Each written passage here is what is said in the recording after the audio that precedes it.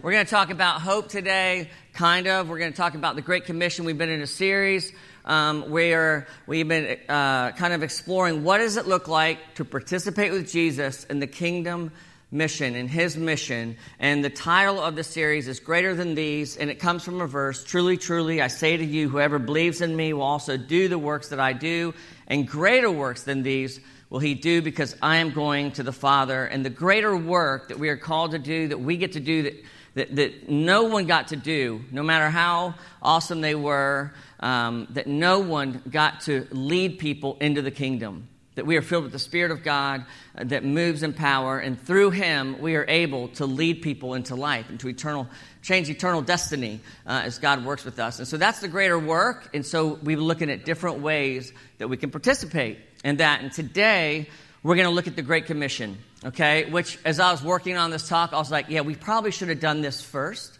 because it talks about what the mission is. And so we've been talking about how to participate in the mission without a little bit about defining what's Jesus' mission. And so we're going to do that today, and we're going to start with reading some scripture. There's a number of places where Jesus sends the disciples after he is resurrected. And so we're going to look at one verse, and then we're going to look at the Great Commission and move in from there.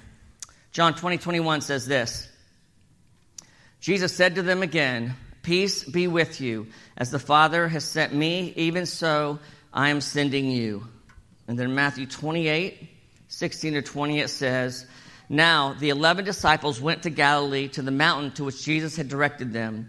And when they saw him, they worshipped him, but some doubted. And Jesus came and said to them, 'All authority in heaven and on earth has been given to me. Go therefore and make disciples of all nations, baptizing them in the name of the Father and the Son and the Holy Spirit, teaching them to observe all that I have commanded you. And behold, I am with you always to the end of the age.'" Father, we pray that you would just come now, and your Spirit would open our eyes to the truth of this so that we would live differently. Okay, what is the mission of Jesus? Okay, we're going to talk about that. This is the mission of Jesus. And again, this should have been done the first week. And Jesus said, "Peace be with you. As the Father sent me, I am sending you." Okay, so sent here means mission. Okay? Whenever it says, "I am sending you," the Father sent me and I'm sending you. What he's saying is that I am a missionary. Jesus is saying, I am a missionary, and now, guess what? You are a missionary. My mission is now your mission, and you are to model my mission on earth like I did. This is what you're called to. Okay?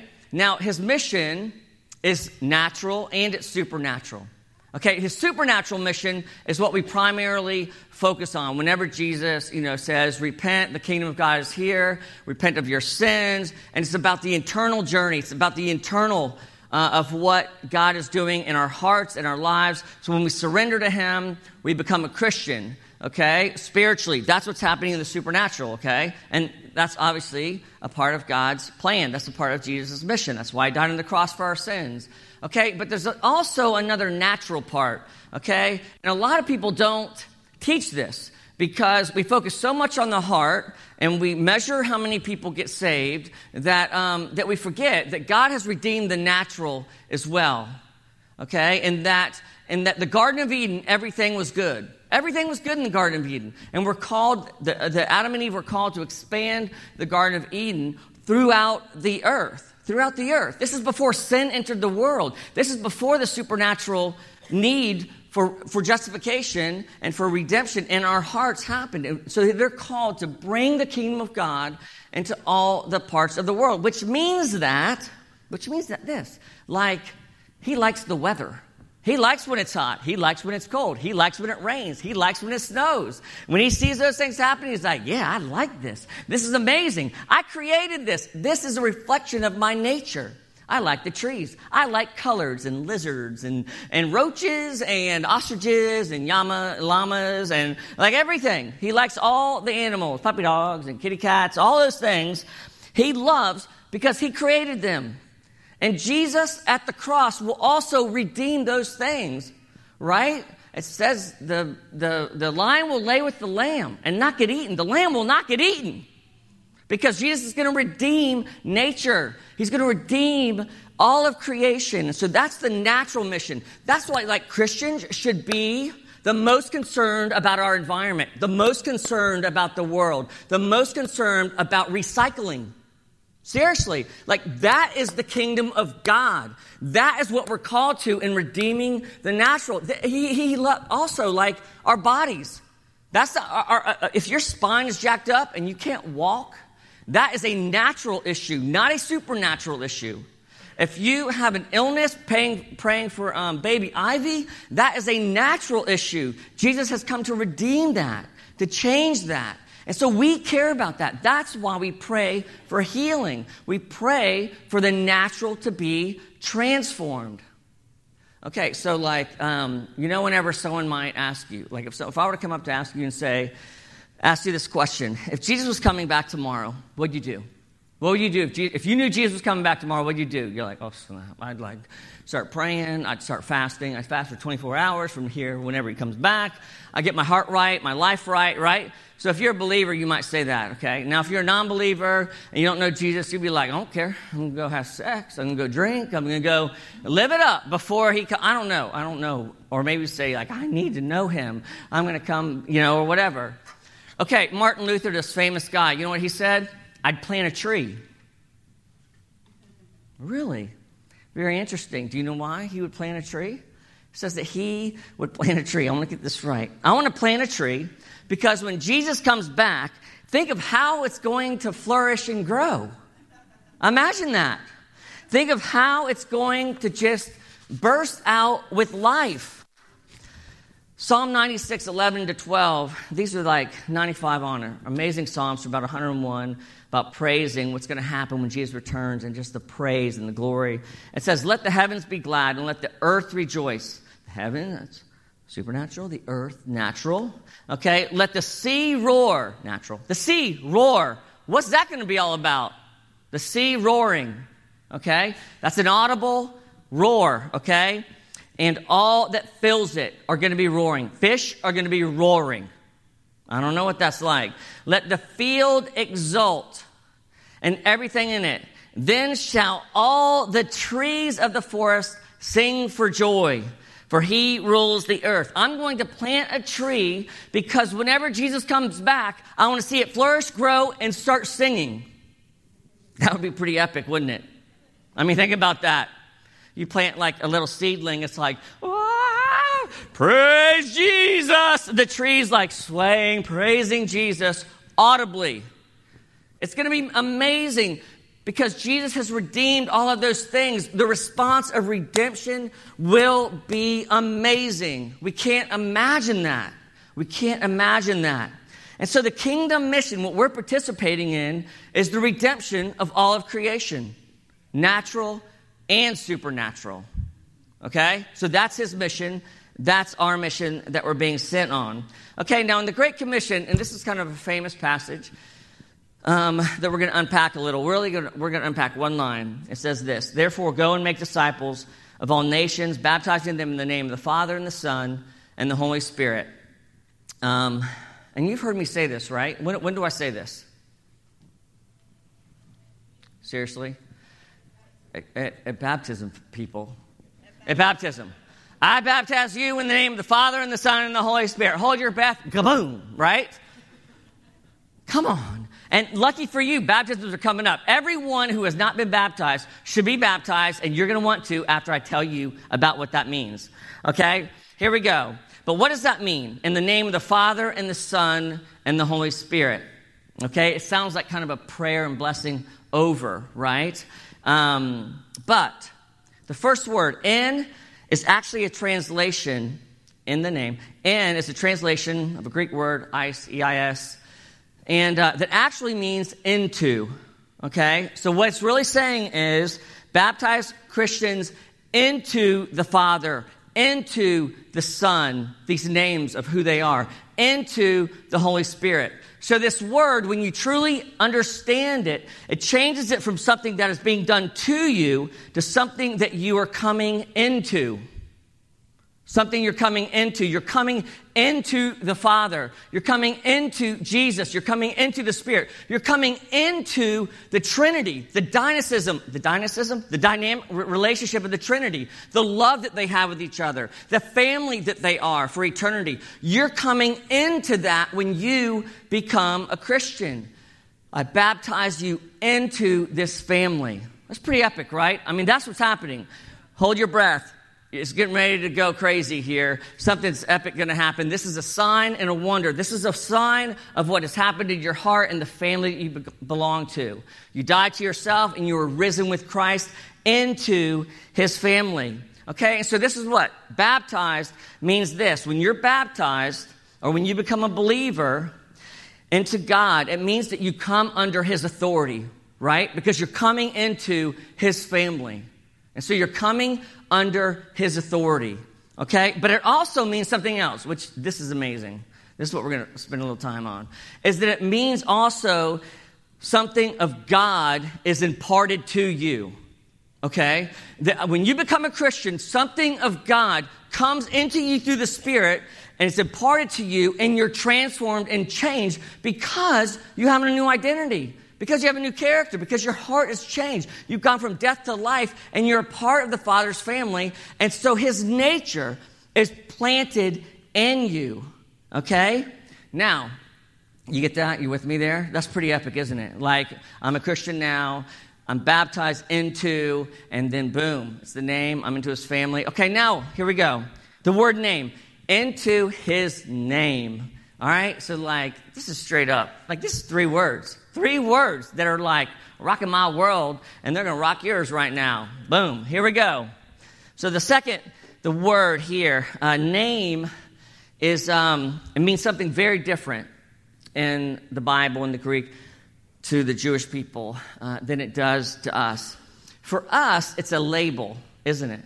Like the name of that can, it's like, that's a tomato. That's a tomato can. That's the kind of can that is. I named that can. It's a tomato can or whatever. But it's the name, okay?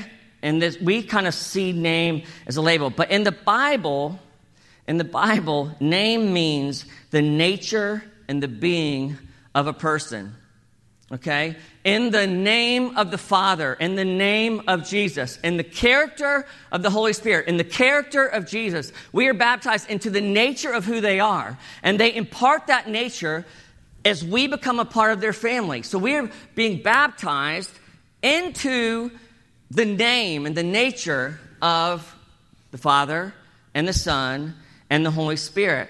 Okay? I wrote something on here. Jesus. Yeah, Jesus, in the name of Jesus. How many times we talk about the power of his name? In the name of Jesus, there's power. In the name of Jesus, chains are broken. In the name of Jesus, this happens. We sang today. In Jesus' name, there is salvation.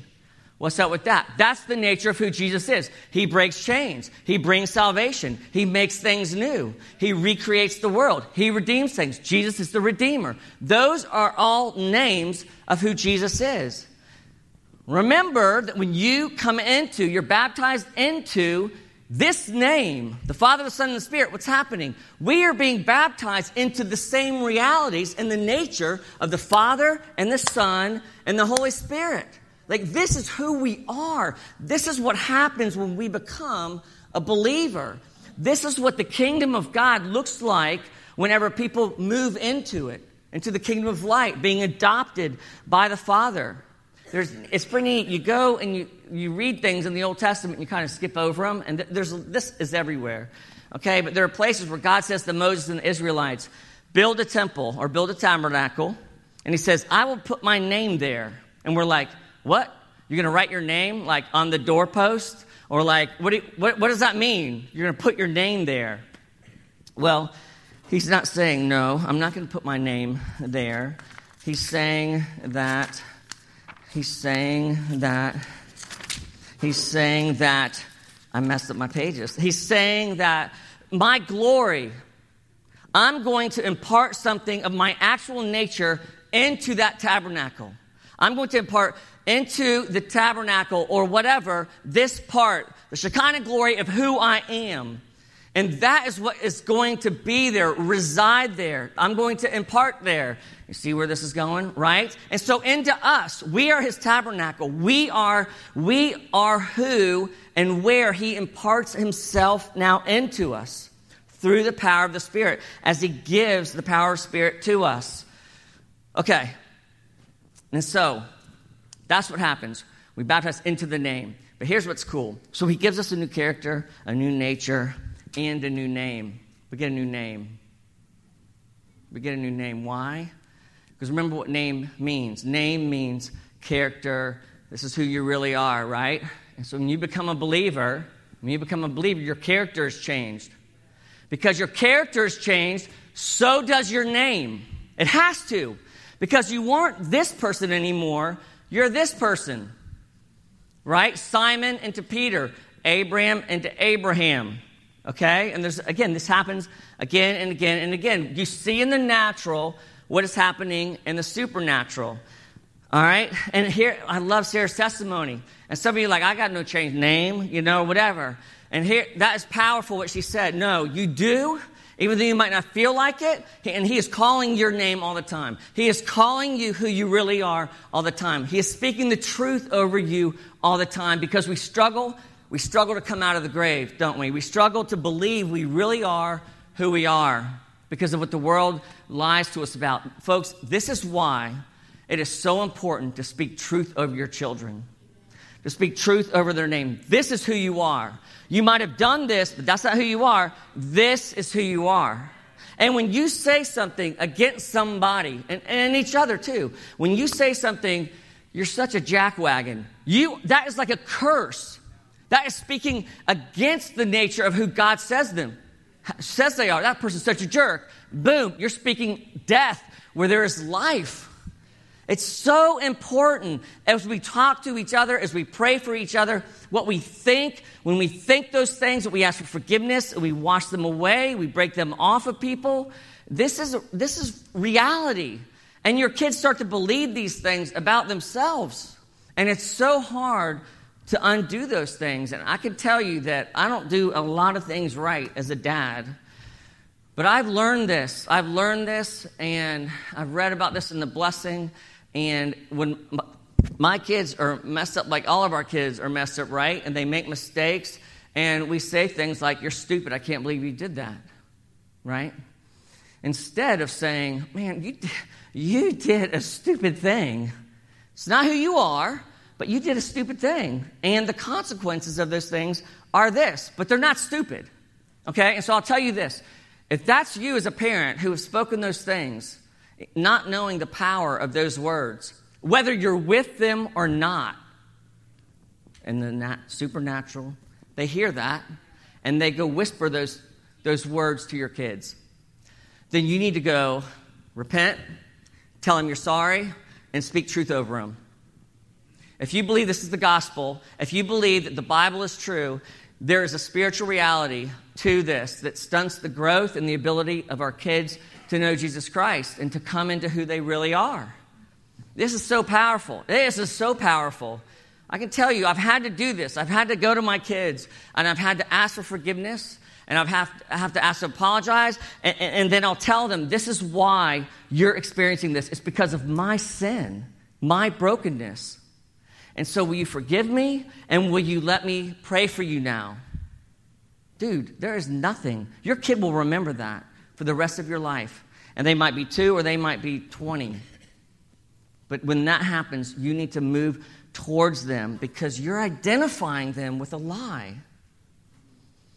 And so it says that we're baptized into the name of the Father, the Son, and the Holy Spirit. It means that you have been adopted into his family. That God is your Father, and under his authority, and now you reflect his nature, the new creation, and a new name exists for a new person. And God gives that to you, and he says, yes and amen. Yes and amen. This is who you really are. Grace, we have an adopted daughter. Whenever she had something Revakova was her name. When she came into our family, guess what we did? We gave her a new name. She was a part of our family, a new family. There's a CHM person with the CHM, level 1, And they said, man, it was amazing. I had this incredible experience. I feel like a different person. He's like, I want to change my name. I want to change my name. Literally, that's what they said to me. Right? Whenever I was in high school, I went to, Grace, I just talked about you. All right? See, there you go. And so, I know, and think about her name. Why do we name her Grace? Because that's the truth of who she is. That's how God sees her. He gave us that name for her. This guy, Robin, came into town, right? This prophet. And I was meeting with him, and he said he didn't know anything about her family. This is a sidebar. And he said, you have I hear, Russian princess. Do you have a daughter? It's like Russian princess. And we're like, yeah, wow. And he says, the name you've given her parallels the mission of your church. About Grace. I mean, that's incredible, right? Names are powerful. Okay. So I was at Young Life Camp whenever I wasn't a Christian. I went there to hear Jesus I didn't go there. I went there for girls. And, but I knew they were going to talk about Jesus, right? But that was like, whatever, I'll do that to get this, right? And so, my Young Life leader found my fake ID, which was my ID that I changed. And, he said I was 22 when I was 15. I was a little 15-year-old, right? So I was 22. And it worked. It worked back in the day. Anyway, and so he saw my name, John Antley Fowler. Okay, so the name that I had always gone my whole life was John. Okay, and so he's like Antley, and he started making fun of it because it's a funny name, whatever. And I hit him. No, I didn't. And so during the camp, there was like this game, Gorilla, Man, Gun, or something. It's like rock, paper, scissors. And you're like, you have to act one of them out. Like gorilla kills man, gun kills, I don't know, gorilla or something like that. You have to act it out. Well, anyway, I got to like quarterfinals, semifinals, and then I was in the final.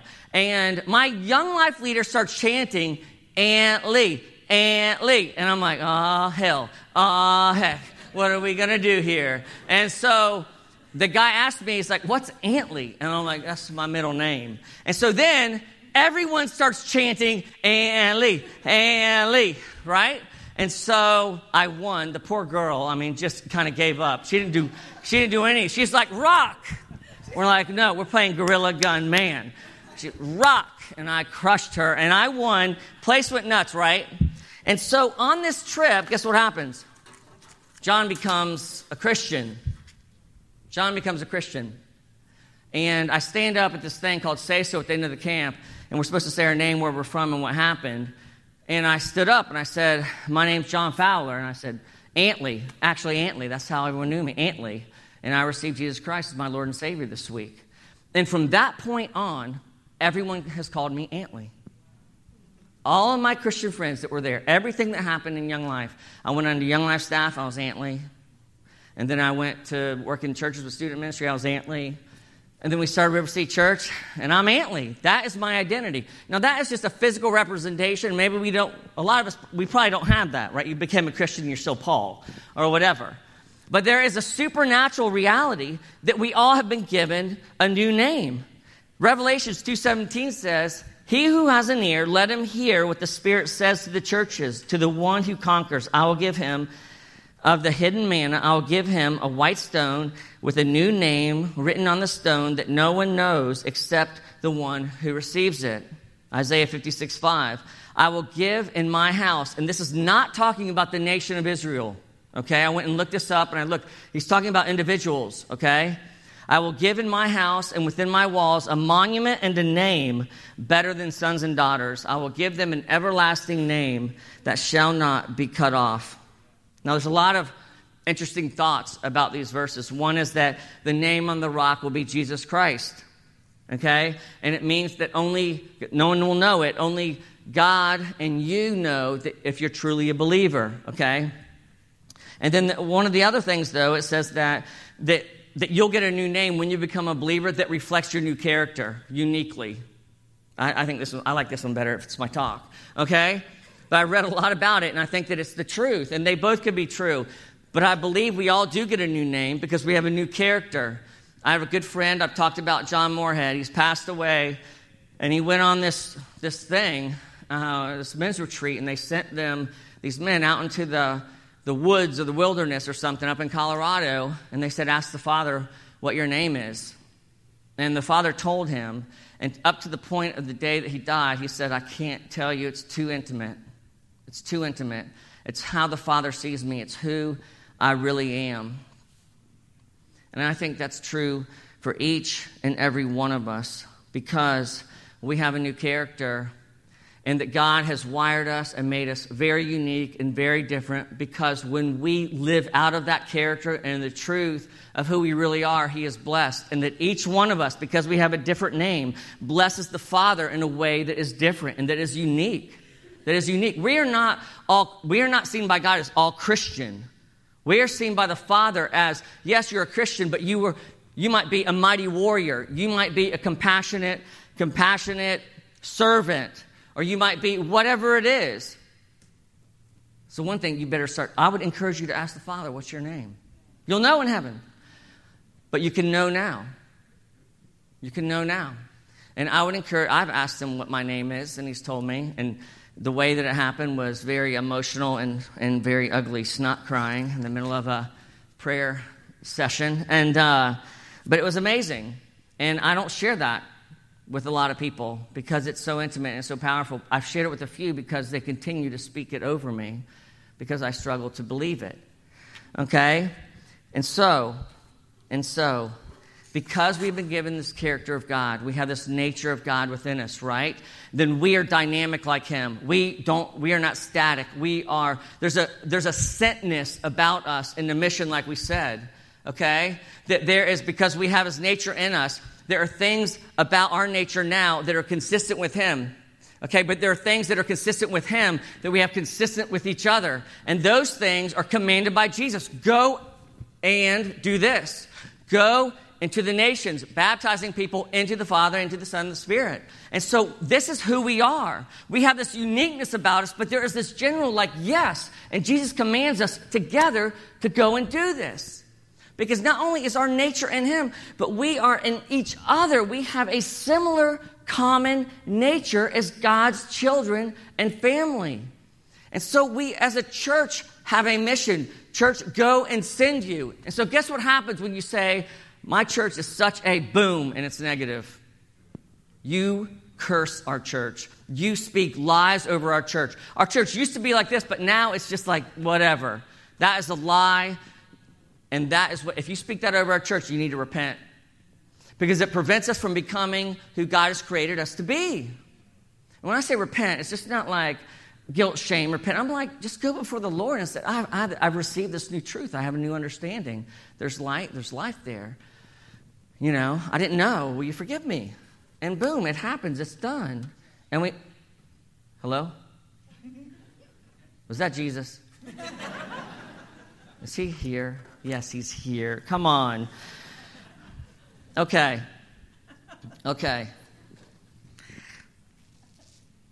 And so, what in the world? How do we do this or whatever? Well, we draw close to Jesus. We draw close to the one who knows our nature. We draw close to the one who knows our nature, who we really are. Why? Because he speaks that over us. He speaks that truth over us. Maybe not fully in your name, but he speaks that truth over us and over us and over us again and again and again. You're my child. You're part of my family. I've gifted you this way. Yes, that's who I am. That's who I am. That's who I am. And so we go. We go because of our love for the Father and our love for Jesus, and that he reminds us we're part of his family and that we don't have anything to be afraid of. Dang. There's a great bit right here I'm just going to nail real quick. Jesus, and this is what motivates, this is how we're going to be able to keep going, is that whenever Jesus comes on the scene after he's resurrected, he says something consistently again and again and again. He says, peace be with you. He says, peace be with you. Okay? Peace be with you in this context means shalom. Okay? And most commentators believe this is what Jesus is really saying. Shalom be with you, okay? Shalom, the future well-being of the world is now because I have been raised from the dead. Peace is yours. This peace be with you is that peace, you should have peace now because I have redeemed the world, and there is a future for you that you can count on, that you don't have to fear what happens here. And if you keep your eyes focused on this future, you'll be able to go and to risk and to do what God's calling us to do. And so what Jesus is doing is he's giving us hope. We've been talking about hope tonight or today. He's giving us hope. Even though you don't see this in the verse, Jesus is saying there's hope in this future. And when your focus is on that hope, on the future, not the here and now, this is where I'm going, this is what's worth, then we will act and we will live a certain way. Does that make sense? Let me give you an illustration just real quick. There's two people. They go to work in this like horrific work environment, okay? There used to be a dog that lived in this room, and it went to the bathroom everywhere. They've cleaned it up, but it still didn't smell good. There's like fluorescent lights, no windows. It's just not fun. Light flickers a little bit off and on, and all they do is type the alphabet, A, B, C, D, E, again and again and again and again. That's all they do, right? And they have to do it for 1 year. And they said at the end of this year, they go to one of the people and they say, at the end of this year, we're going to pay you $15,000. And they're like, okay. And then to the other person, they go, at the end of this year, we're going to pay you $15 million. Okay? So, like, what's going to happen to the one person who gets $15,000? A, B, C, D, A, B. Heck, I'm quitting after a week. $15,000, that's not worth nothing. What about the person who has $15 million? Woohoo! They're singing, oh, whistle while you work, right? Right? They got the jig going on. Why? Because they see a future. They see something awesome. They're like, I can do anything if I can get $15 million at the end of the year. Well, Jesus is saying the same is true for us. We have a future. We have something waiting for us. It's far greater than $15 million. It can't be measured. It can't be imagined. It's amazing. And so we look to that future. What does it allow us to do? Whistle, right? We like have this jazz playing going when we might be suffering, when we might be afraid, we might risk. All of these things, we see our future, we see Jesus, we're drawing close to him, and he's like, I'm coming back, baby. I'm preparing a place for you, and you're not going to be able to imagine what it's going to be like. The life that you're living here is a short time, it's a vapor. And so when you look at what's coming, like, you're going to be able to do things you would never be able to do, and you're not going to quit. You're not going to quit when you fix your eyes on this future. And when you draw close to Jesus. And so, do you believe that you've been come on. Do you believe? Yes. Do you believe that soot tastes as good as candy? Yes. Yes. Okay, no. Do you believe that you've been given a new name and have been given a new nature and that God has imparted his nature into you? A nature that is like God's, that is dynamic, that is creative, that has a steadfast love, that is powerful, that perseveres, that moves out into the darkness to bring the light, trusting that what the future has for us is promised by the death and the resurrection of Jesus, and we can have a peace in that. And so we come to Jesus and we say, okay, I fully surrender. I come under your authority fully. Anything. Ask me anything, and I will do it because I know what my future is. I know that I am in your family and that I belong to you. And in doing that, we go, and we go, and we go, and we go, even though our life might be messy, painful, and hard. And we say, Jesus, what a blessing, what a privilege it is that you have sent me into the world to baptize and bring people into your family, into you, Father, into you, Jesus, into you, Holy Spirit, so that they would become who only you can make them. Only you can impart something into them that will change them forever. Let's stand.